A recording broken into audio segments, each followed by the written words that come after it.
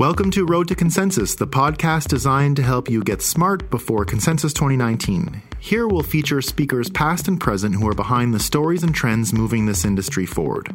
I'm your host, Nolan Bowerly, and today we're joined by Jacob Travinsky, an attorney with the law firm Cobra Kim. Welcome, Jake Travinsky, to CoinDesk Global Studio One here in New York City. Hey, Nolan. Thanks for having me. We're really happy to have who's become, I guess, known as the go-to guy on the ETF application. So every time I see you tweeting news on the ETF, it creates quite a storm. Yeah, it seems that way. It's kind of funny that I found myself in that position, but I do get a lot of questions about ETFs, and I'm happy to talk about it, so glad to be chatting with you. And just so that I'm clear, I don't think you're an ETF lawyer. I have a little bit of legal training, and I saw from your practice that it doesn't look like you're someone who's really the go-to point person on an ETF application. So how is it? First of all, let's let the audience know what your practice really does involve generally, and then specifically for your crypto and blockchain practice, and then how this whole ETF inside scoop persona on Twitter came about. Absolutely. Sounds good. So I am an attorney. I work for a law firm headquartered here in New York, but I'm in the Washington, D.C. office. The firm is called Cobra and Kim LLP. We are a litigation boutique specializing exclusively in disputes and investigations. So we actually, I think a lot of people assume, as you mentioned, that I'm either a regulatory attorney or a compliance lawyer. That's actually not the case. I'm exclusively a litigator. So I handle a lot of securities litigation. I do a lot of government enforcement defense. So a lot of my clients are individuals or companies who have either received a subpoena from a government enforcement agency like the Department of Justice or the Securities and Exchange Commission or the Commodity Futures Trading Commission, or my clients have been indicted and are being prosecuted in criminal proceedings either by a state prosecutor or by federal prosecutors at the DOJ. I sort of fell randomly into the whole ETF issue when I was following the news about the Winklevoss appeal denial back in July of last year. And, I'm pretty active on crypto Twitter. It's a pretty fun place to be. I think a lot of the important conversation is going on Twitter.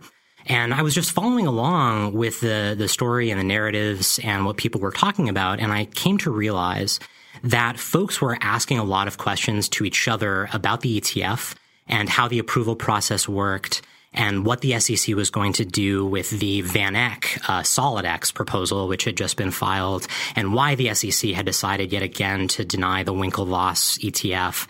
And I noticed that no one was responding to those questions. And a lot of people who I viewed as, very important in this space, people who are running critical and systemically important companies in the crypto industry, and also a lot of traders and other people who are just interested in the technology, were not understanding fundamentally how this process worked. And so I decided to do a little bit of digging on my own and then apply some of what I knew about the SEC generally and how the lawyers over there function. And I just decided to start tweeting about how the SEC was going to handle the ETF. And the reaction blew me away. I still, sitting here now, am surprised at how much attention. Nature abhors a vacuum, and when you're providing really valuable insight to everyone, you're certainly going to get a lot of attention. Yeah, it seems that way. And it seems like even now, and especially a year ago, there weren't a lot of lawyers with experience dealing with federal regulatory agencies like the SEC who were willing to engage in the crypto industry and in the discussion, and certainly not willing to engage on Twitter. Since, as I'm sure you know, being a trained lawyer, most attorneys are afraid of social media. Just sure. By default, they're very risk averse. They think that social media can only cause problems. Mm-hmm. And so I think a lot of lawyers who were capable of answering those questions just weren't going to do it on a platform like Twitter. So, I was really happy to jump in. I think when I started tweeting about ETFs, I had maybe 300 followers on Twitter. And a week later, I had 3,000. And that number has kept going up. So, as long as I'm contributing value and helping people understand better what the future of the industry looks like, I'll keep it up. You can start selling all that influence as an advisor on all the future ICOs that are coming up. As a litigator, that's probably the last thing that I would want to do. But I'm sure it is. And that brings me to my point. I saw that with the last budget that was passed, the SEC had basically its entire enforcement budget replenished. Do you see a lot of that money earmarked for crypto and to prosecute some of these crypto projects? Is this really going to be money directed for enforcement? And is that going to call you to arms to go and defend some of these people? I don't think that money is specifically for crypto. I think that we in the crypto industry tend to think that our industry is the most important one in the world. Mm-hmm. I do feel that way in many respects, but I don't think that government agencies like the SEC agree. I think they view crypto as a very small market. It is a very small portion of what they focus on. I think that they do need to staff up the Division of Enforcement a little bit more, but I don't expect that they're hiring enforcement lawyers specifically to deal with crypto. They'll hire fantastic, well-qualified lawyers who can handle any kind of issue that comes up, whether it's in the traditional finance industry or crypto. That said, you asked if I think I'm going to be deployed a little bit more in the future in defense of SEC enforcement actions. I definitely do think that's the case. I think that the SEC is continuing to ramp up their enforcement efforts, and with even more firepower as they staff up a little bit more, I think there will be even more enforcement actions going forward. Particularly for any egregious case where they see that there's definitely been some misleading practices, misleading advertising, and they'll go and make an example. And do you sort of, when you're looking at a case to take on, is it a situation where you say, okay, these guys were unfairly prosecuted or they're going to unfairly prosecute these people? Like, what's your standard? How do you decide whether you're going to take on one of these companies? Because you have to do the same kind of a due diligence, I imagine, that an investor would. You have to know exactly what this project is about and whether you're going to put your credibility behind it. Yes, we do, of course, do a good amount of due diligence on potential clients. Mostly that doesn't have to do with looking into the severity or the existence of a securities violation. However, we represent a lot of clients who are entirely innocent of whatever the government thinks they might have done. We also represent clients who have made mistakes, and we represent other clients who, in some cases, are in need of a serious defense to an allegation of willful misconduct. That's not really what makes the difference for us. We try to do the best job that we possibly can for our client, regardless of the circumstances. Certainly, there are times where we talk to a potential client and we have to tell them, based on the facts and circumstances that we see, we think that the probability that the SEC would prevail in an enforcement action against you is very high. And then we advise the client on how to resolve the enforcement action or the threat of an action, depending on what those circumstances are. When we have clients who we are very confident are entirely innocent, we can take a much more aggressive posture against the SEC. We can tell them we don't want to sit down and talk with them. We aren't willing to accept any type of settlement. We aren't willing to make any sort of offer to pay a penalty or comply with any other requirements the SEC might want to impose. When we feel that our case isn't quite as strong, of course, we have to take a little bit more of a cooperative stance, and that all just depends on the facts and circumstances of the case. And with the facts and circumstances in mind, the industry itself is so cutting edge, and so many of these cases end up becoming precedent-setting. We're really writing the book on case history as the industry unfolds before our eyes. We've already seen things like when Mr. Hinman from the SEC mentioned last year that Ethereum had basically mutated from a security offering at the time of the token sale to a commodity. So I'm sure you get a lot of things that come across your desk that would be a first ever. Is there a certain amount of dialogue that you have to keep up with these regulatory agencies to say, no, you've actually interpreted this wrong. This is a first of its kind type of iteration of X or Y? Definitely. And I'll dispute the premise of your question just a little bit. So you said that we've had a lot of precedent setting as the SEC has announced different enforcement actions and issued orders settling those actions. I wouldn't call that precedent.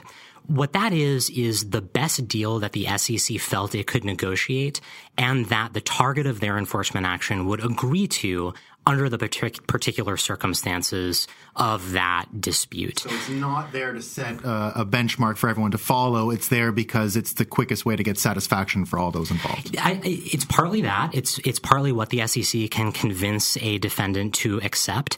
It is also partly so that the SEC can signal what they think the law should be in this area and how they think it should be interpreted. I've called this before guidance by enforcement. It's a pretty common term and a common strategy used by enforcement agencies where instead of stating their interpretation of the law, they announce these enforcement actions to use as examples. But they are still examples of what the SEC thinks, not of the law itself. And so we've seen a number of enforcement actions coming out. For example, the EtherDelta enforcement action, which was the first against a crypto exchange. We saw the Paragon and AirFox enforcement actions. Those were the first against initial coin offerings. There was another one last week against the Gladius network. All of these are very interesting from the perspective of figuring out how the SEC is approaching this area. None of them are enforceable precedent. So just because the SEC says, for example, that EtherDelta is required to register with them as a national securities exchange under the Securities Exchange Act of 1934 doesn't mean the SEC is right about that. It means that's their view, and they were able to convince Zachary Coburn, the founder of EtherDelta, to agree and to pay a certain penalty and to cooperate with the requirements that the SEC wanted to impose. But I would say you could have another defendant in another enforcement action with very similar facts as EtherDelta who might say, you know what? I don't believe that the SEC's interpretation of the law is correct. I don't believe that an exchange like EtherDelta should have to register as a national securities exchange. I'm going to force the SEC to prove it in court. And that would create precedent. If the SEC went to court and filed, for example, a motion for summary judgment and had a federal judge write an order explaining why something like EtherDelta is, as a matter of law, a national securities exchange. We haven't had anything close to that yet. So there is still a lot to figure out and a lot of issues that need to be addressed in the crypto industry. And to your question, yes, we are constantly in touch with different members of the SEC and the Division of Enforcement and outside of it to discuss how they're viewing the space, to get their perspective on new issues that are coming up, and to try to push the needle toward the way that we think that the securities laws should be applied to the crypto industry, and that's an ongoing process. And it is, I'd say, a bit of a myth that there is a sort of hostility, let's say. I was, even in 2017, when the DAO guidance, like you just mentioned, these guidances that are not precedent, but nevertheless show thinking and the internal, let's say, gymnastics that the way they're understanding what's going on in the marketplace has become much more sophisticated. What we saw with the DAO guidance was they were ripping around data sources in the industry with much more ease and facility than I had imagined was going on over there. So is it fellows like you that are going to teach them how to do all this stuff? Is that what's going on? I would give more credit to folks like Peter Van Valkenburg and Jerry Brito over at Coin Center and other projects that are going in just to talk to the regulators. You know, one thing about being a litigator or being a defense attorney like me is we only talk to the regulators when we have to, when we're doing it on behalf of our clients. We aren't going in just for the purpose of educating them unless it's in the context of a particular subpoena that we've received or a potential enforcement action that the SEC is considering. I really think that it falls to organizations like Coin Center and the Blockchain Association, which is a new trade association started last September, to really encourage regulators and politicians alike to get a better understanding of this space. And I think they're doing a very good job of that. So for someone who is tuned into a very sophisticated and complex area of law, like securities law and commodities laws, you've seen an entire population of retail investors around the world suddenly become acquainted with what were really obscure and difficult to access laws before and regulations. And now all of a sudden there's a tremendous education that's gone on and you have an entire group of people that have become literate in securities law. How, I guess, personally satisfying is that? It would be, I guess, for a lot of people in Bitcoin that all of a sudden everyone could just talk to you about your actual field. Has that been an interesting development that you didn't see coming? I definitely didn't see it coming. I think I didn't see it coming because securities issues are not inherent to the crypto industry. Securities issues are only inherent to the offering of an investment contract or some other financial instrument by someone who is trying to raise money on the promise that the sale of that financial instrument will yield profit for an investor. That is not inherent to the crypto industry at all. That's not something that happens with Bitcoin to begin with in the first place. And so I think I never imagined that the ICO boom, which was, of course, enabled by the ERC-20 standard on Ethereum, would end up being such a huge issue for this industry, that so many different crypto-based companies would decide to fundraise not through traditional means, but through an ICO, which in many cases is an unregistered securities offering in violation of the securities laws. I will say it has been interesting. I'm not sure I would call it fun that so many people have started learning about this area of law. It is definitely satisfying, at least. It's at least a little bit satisfying. It's definitely still surprising to me when I start talking to someone with no legal training at all, and they want to talk to me about how you define the common enterprise element of the Howey test. And it's, it's something that normal people would never engage with or learn about. I guess it is sometimes a little bit frustrating because there are so many people who seem to have graduated from the Twitter law school class of 2017 or 2018 and think that reading my tweets or others qualifies them to analyze law in the way that a lawyer would. And sometimes that takes a little bit more time to explain to them what they might be missing due to the lack of legal training. But it's definitely interesting every day, and it is a lot of fun. So you do see on Twitter or elsewhere very often people list the types of education that exposure to Bitcoin and cryptocurrencies has given them. So you have a lot of people that say, well, because of Bitcoin, I learned about Austrian school economics. And now through the ICO boom, you have a lot of people who are interested in securities laws. Do you see another sort of familiarity with a particular law that's on the horizon due to this technology? Is there another another federal bureaucracy that we're all of a sudden all going to become familiar with in the next year or so? Definitely. I'll give you a few examples. I think there are a number of different areas of law that folks are going to start getting familiar with very soon. But to give you just the most important, and I think the ones that will come up most quickly, I would say the first are the trade sanctions laws. So the federal agency to know for the trade sanctions laws is OFAC, the Office of Foreign Assets Control, which is actually a bureau within the Treasury Department. OFAC is responsible for enforcing all of the U.S. trade sanctions laws. The amazing but also potentially problematic aspect about Bitcoin and other cryptocurrencies is that they are borderless by definition. You can transact Bitcoin with someone anywhere in the world almost instantly without the government stopping you from doing so. That's one of the things that excites most of us so much about this technology. The problem is that is in many ways directly opposed to U.S. foreign policy as enacted through trade sanctions laws. So when the U.S. government decides that they want to take action against either another country or a terrorist organization or a particular individual, whether that's Venezuela or it could be ISIS or it could be Osama bin Laden, what the government can do is to say it is illegal for any U.S. citizen to transact with that country, entity, or person, no matter where they are. Which means if you do send Bitcoin to someone in Venezuela, in theory, you are violating the U.S. trade sanctions laws. Because of this, some people have speculated that cryptocurrency is a phenomenal way to evade trade sanctions laws, which would limit the power of the U.S. government to enforce its will on other actors in the world. I don't think that the government will take very kindly to that. We've already seen OFAC for the first time in December add 2 Bitcoin addresses to their sanctions list in addition to sanctioning 2 Iranian individuals. Wow. They did. There were 2 guys in Iran who in some way were mixed up in a ransomware attack and the U.S. government sanctioned not only those two individuals, but listed their Bitcoin addresses, meaning if you send Bitcoin to those addresses, you have violated U.S. law, and you could be penalized for that. I think the more we see global transactions and more use cases for cryptocurrency, the more the government will start looking at crypto as an issue for the trade sanctions laws. I think we're then going to learn a whole lot about those laws. I'll give you just one other example, which is the anti-money laundering and counter-terrorist financing laws.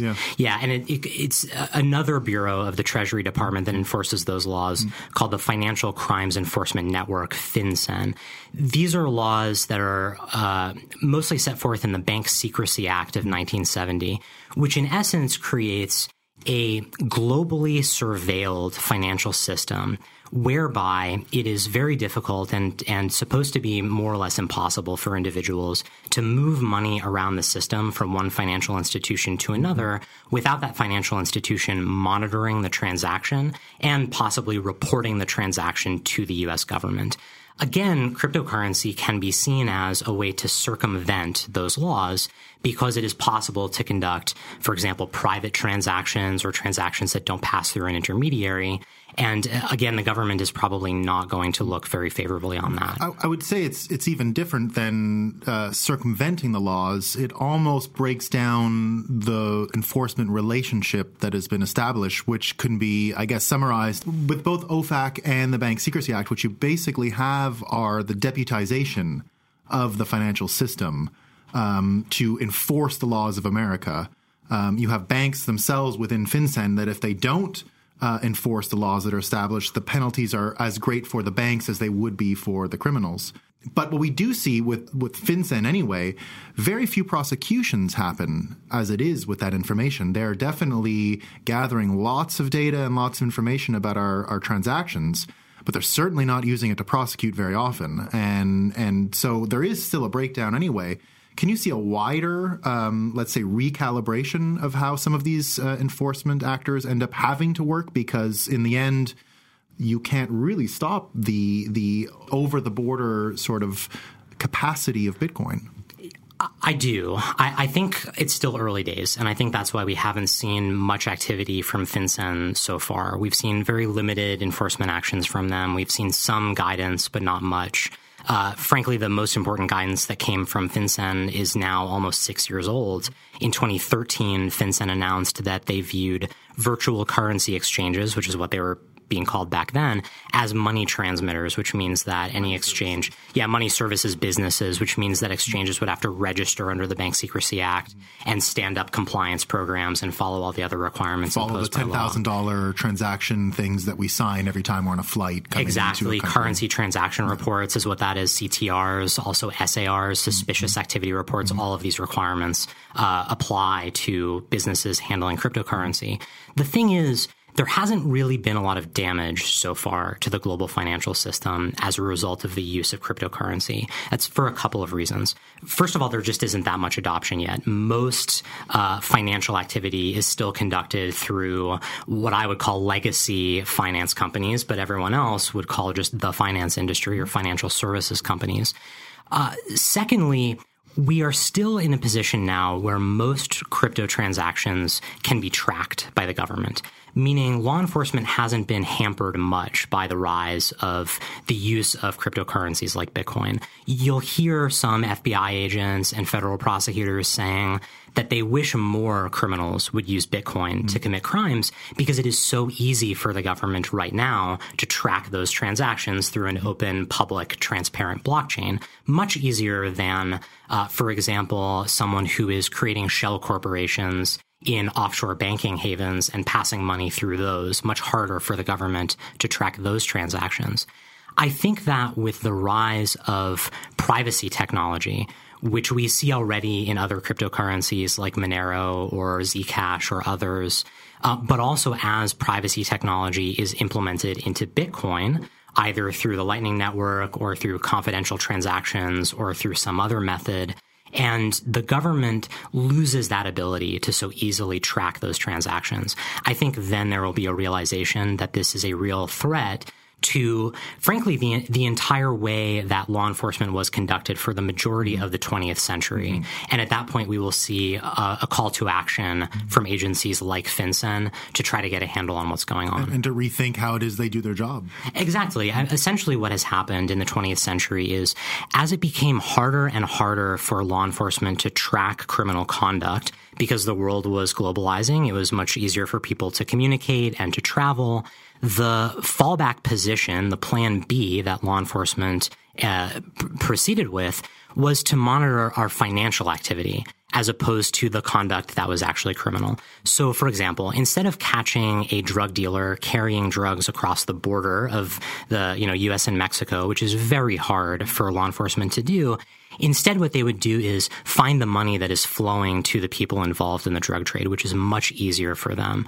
And so an entire law enforcement infrastructure was developed where basically the police could just sit back and watch our transactions and identify criminal conduct that way through surveillance, as opposed to catching it through traditional means.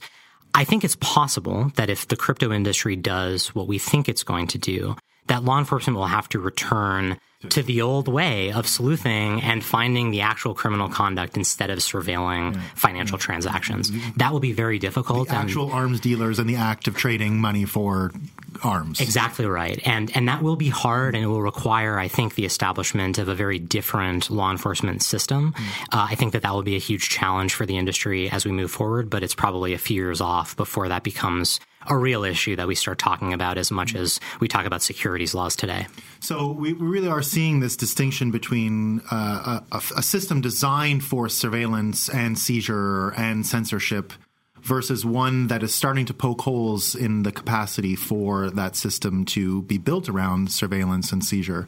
Is there a middle ground that we're seeing? Is JPM coin, for example, something that can gather all these forces of a global currency, but then still inject these kinds of surveillance and seizure qualities? I mean, we don't know enough about the platform yet, but is that something that you guys would look at? I'm not sure that there's a middle ground. I think it's too early to say. I do think that on the extremes, you have the traditional system that governments support and are trying to advance, which is a cashless society where all transactions are conducted digitally and where the government has total and complete transparency into all of those transactions, on the one hand. On the other hand, we have a system like Bitcoin, assuming that there is good privacy technology, where transactions are done, again, entirely digitally, but without any ability for any government or other large actor to see or censor those transactions. It's hard to imagine a middle ground between those two. I think the closest that we have so far in development, as you mentioned, are the stable coins. I'm not so sure about JPM coin just because that seems like more of an internal product running through a private system. I'm not sure from what I've seen that JPM coin would be distributed outside of the financial institutions that are permissioned to use it. But other stable coins like, I suppose, Tether or USD coin or Gemini's coin, Trust coin, all of these types of stable coins, in theory allow people to transact digitally and may offer some level of privacy, but would still have an inherent attachment to the fiat currency system. In other words, the way that Gemini's stablecoin works is Gemini issues the coin and Gemini allows you to redeem the coin, but Gemini will only allow those redemptions for specific people for whom they have performed know your customer due diligence. So if you want to get dollars back from Gemini, they have to know who you are, and they will only issue the stablecoin to people who they know. But in between those 2 points, the stablecoin can be transacted by anyone, anywhere. And so that might look like a middle ground, but it's unclear whether any of these stablecoins will really succeed. So basically, the story that has been going on for a while in this industry, and one that I'd say most people are pretty in line with, which is the regulation on the on-ramps and off-ramps. So when you're transacting from a fiat into a cryptocurrency, then there is some KYC that everyone agrees is probably a good idea. But if you're going from crypto to crypto, let your keys fly. It seems like that's possible, but of course it all depends on what the technology enables and what the government is able to do with it. Jake, it's been a real pleasure. I learned a lot, so this is great. As someone who was focused on law for a long time and then definitely put my entire career into crypto years ago, I keep up with what people are doing, but to hear someone who's on the front lines of litigation is pretty amazing. Yeah, it's my pleasure. Thanks for having me. It's been a real pleasure for me to be involved in this industry. I never thought that what I did would be so interesting to so many people. So I'm thrilled to talk to you and looking forward to Consensus in a few months. And Jake, we would like to steer our great audience to your deep Twitter insights that you share for free with the entire world regularly. So if you wouldn't mind sharing your Twitter handle with the CoinDesk listeners, that would be really great. Yeah, absolutely. Everyone can follow me on Twitter at jchervinsky. That's spelled JCHERVINSKY. Great, guys. Give him a follow. That's it for episode 1 of Road to Consensus. Thanks for listening. If you enjoyed the content, you can get a lot more of it if you register for Consensus at consensus2019.com. Join us for our next episode with guest Christopher Giancarlo, the chairman of the CFTC. See you in New York, May 13 to 15.